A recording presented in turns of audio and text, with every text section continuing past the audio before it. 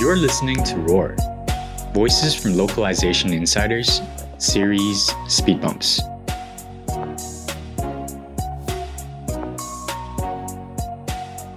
I'm Summer. I study translation and localization management. We are a student-led podcast designed to address speed bumps or challenges that exist in the localization industry. We speak with industry students, professionals, and educators to learn about these speed bumps and discuss some possible solutions. Today, we're gonna introduce you Julian. Hello, Summer.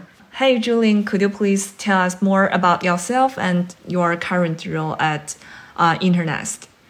Sure, Summer. Thank you for the introduction. It's an absolute pleasure to be here on Raw. First, a little bit about myself. My name is Julian. I am the founder and CEO of Internest Inc.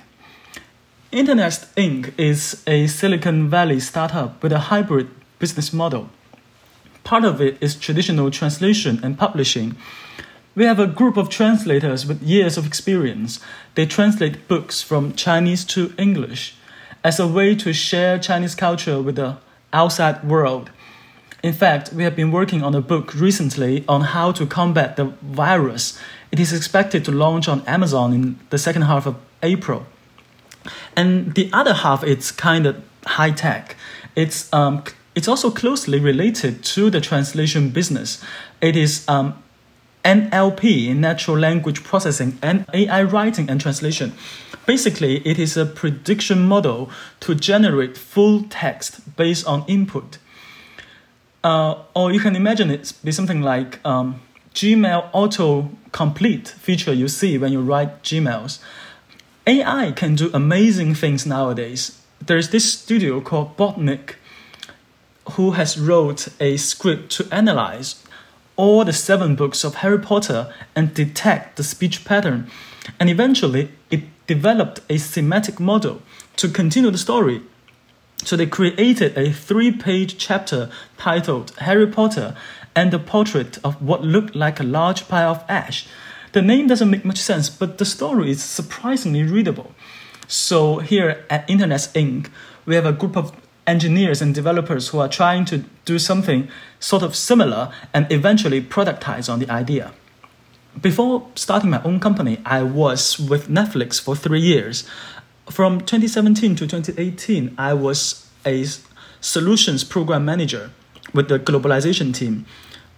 So all I do is to interact with our vendors and our in-house language managers to understand their need, collect their need and build into the pipeline, and work with engineers to develop an in-house translation platform that brings everything into a streamlined workflow. Prior to that, I was the Chinese language manager from 2015 to 2017. I was managing a small team of freelance translators and vendor translators. I was responsible for everything into simplified Chinese, including Singapore and all the overseas Chinese market. It was pretty fun. I was handling title localization, synopsis, and then episodic titles, cover arts, everything. It's so much fun to go to the office and see movie stars coming into the office, just say hi to you. And then a little earlier, I was with Amazon. I was the Kindle localization specialist. So I was leading a translation team, and then we did the initial translation work for Kindle.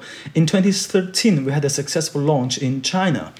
So that's a very long and windy introduction. But that's how I started. Wow, that's so fascinating. Thank you so much for sharing your experience in the localization industry with us. And I have another question about yourself. So what kind of languages you speak and how you can become Julian today, and what's your kind of education background or living background before you have all those amazing experience in the localization industry? It's very interesting because I am also a Miss alumni. I graduated in 2012 with a degree in conference interpretation. So back then, I would say the localization industry isn't as developed and specialized as it is nowadays. So students from other majors can still have a chance or have a go in this localization world. I was lucky enough to get hired into a local position. I grew up in Guangzhou, which is a bilingual area, so I speak Mandarin and Cantonese. So in China, Cantonese is considered just a dialect, but in the US, it's actually a different language. So I think I can say I am trilingual, so English, Mandarin, and Cantonese.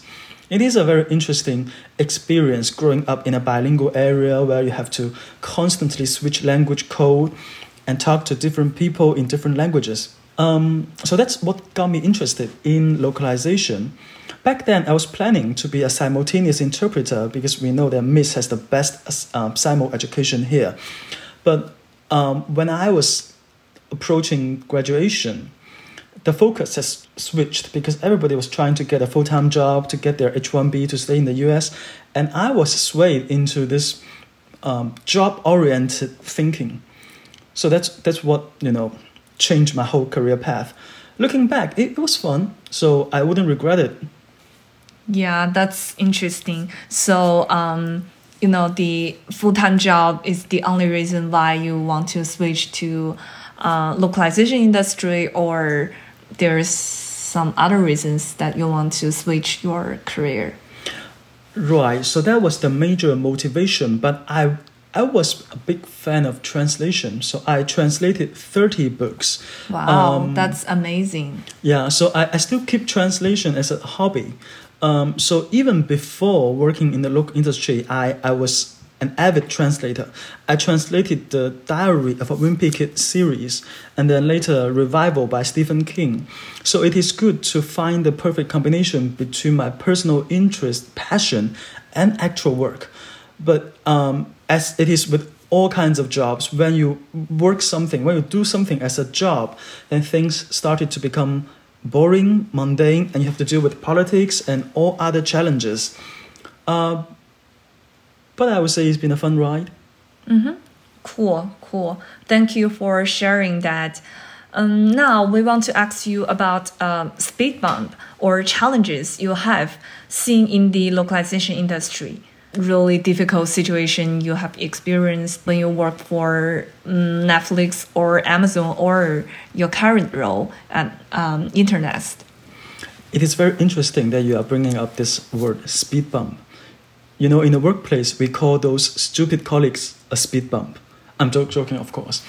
So there are all kinds of issues you may encounter in a company where localization is needed. For example, you need to find the right translator. You are expecting a certain quality that you want them to hit. And of course, there's the due date and deadline. For me, in my years of experience in the industry, I feel like there's one thing that is particularly important, and that is also a speed bump I have encountered. That is the mindset. So people treat product localization as an afterthought. They always spend long time designing the product, finish every detail, and then they come to you and say, hey, we have everything ready. Could you get this done, get this translated in 2 days? It's never that simple, because to have a good quality translation or localized product, we need time to really familiarize ourselves with the product, to understand where the text is coming from, and to have the time to do full testing, including functional and linguistic testing. Sometimes the conflicts between product and localization can be exacerbated towards the end of the product lifecycle. Right before launch. For example, if the product team is expecting a really short timeline and then they send you something to translate, it's usually never just text. It's usually a package, and you have to have your engineer to basically unpackage that and then extract the translatables and send them to translators. And we call it, and when they have the translated text back, they will ingest the text back into the package. We call it CI, like counter ingestion, something like that. So if you have a placeholder that is translated incorrectly, for instance, it can be a percentage sign and then S that indicates this is a string, and then there is this percentage sign and then a dollar symbol to indicate something else. So this is the kind of placeholder wildcat thing. But if there is this symbol in the source text, but there is a missing of such symbol in the target, then this will break the whole package. And then if a user is launching an app, and then when they hit the button, and that button triggers that target string, this will crash the whole program. And usually the product team will blame us for missing those small details. So this is where you can see a small mistake on localization can cause the whole app to fail. But you can't just blame us because you didn't give us enough time. We do need the time to do functional and linguistic tests, right? So that's why I think localization evangelization is extremely important. And that's what I've been doing for years. So when I'm leading a project, I always try to spend time to talk to the developers, the designers, make sure that we are on the same page, meaning that we have to build the localization need and timeline into the whole process and ensure that enough thought and resources are given to localization. It's not something that can be rushed. If you have to find time, try to cut it somewhere else. But do make sure that we have enough time to do the localization properly. So I would advise any company who is trying to get localized into other countries and other markets, always have a loc team summoned, have a loc engineer to look at the code base, because it is not easy to just transform some US-centric code base into something that is localizable. Internationalization takes time and preparation. Thank you for sharing that with us, and I totally agree with you. To have a really good, internationalized product, we not only need time, we also need resources. For example, we learned this from school, PPT program, which is people, process, and tool. Well, that's so amazing that you almost covered my next question, which is what are some solutions to these speed bumps? And I think you kind of got your point. Right. Localization evangelization is very important. I would say this is the ultimate solution to a lot of problems. As always, people is more important than things. Communication is the best solution to anything. And if there's anything I would like to add, that would be leave the work to the experts. I've seen companies, especially startups, blindly hire translators without thinking about the direction where the company is going. You can't just hire a couple of translators to do the job and then realize that there's not much work left to be done by them. You have to think about what languages you are planning to do and figure out the regional translation or localization process. Do you want to group countries and assign them to one translator or one manager? Or do you want to hire individual translators for all the regions you are going to cover? Of course, you have to do the planning before just, making the whimsical decision to just hire people. So, always plan ahead and build localization into the whole process. I hope this has been helpful.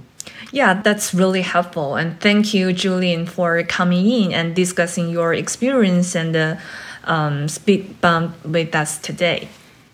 Thank you, Summer. It's been a pleasure. Thank you. And that's all the time we had for today. Thank you for listening to our episode of Speed Bumps. Bye-bye. Thank you for listening to Roar, Voices from Localization Insiders, Series Speed Bumps. Music courtesy of musicjunkies.com. We thank the Translation and Localization Management students from the Middlebury Institute of International Studies for producing this episode.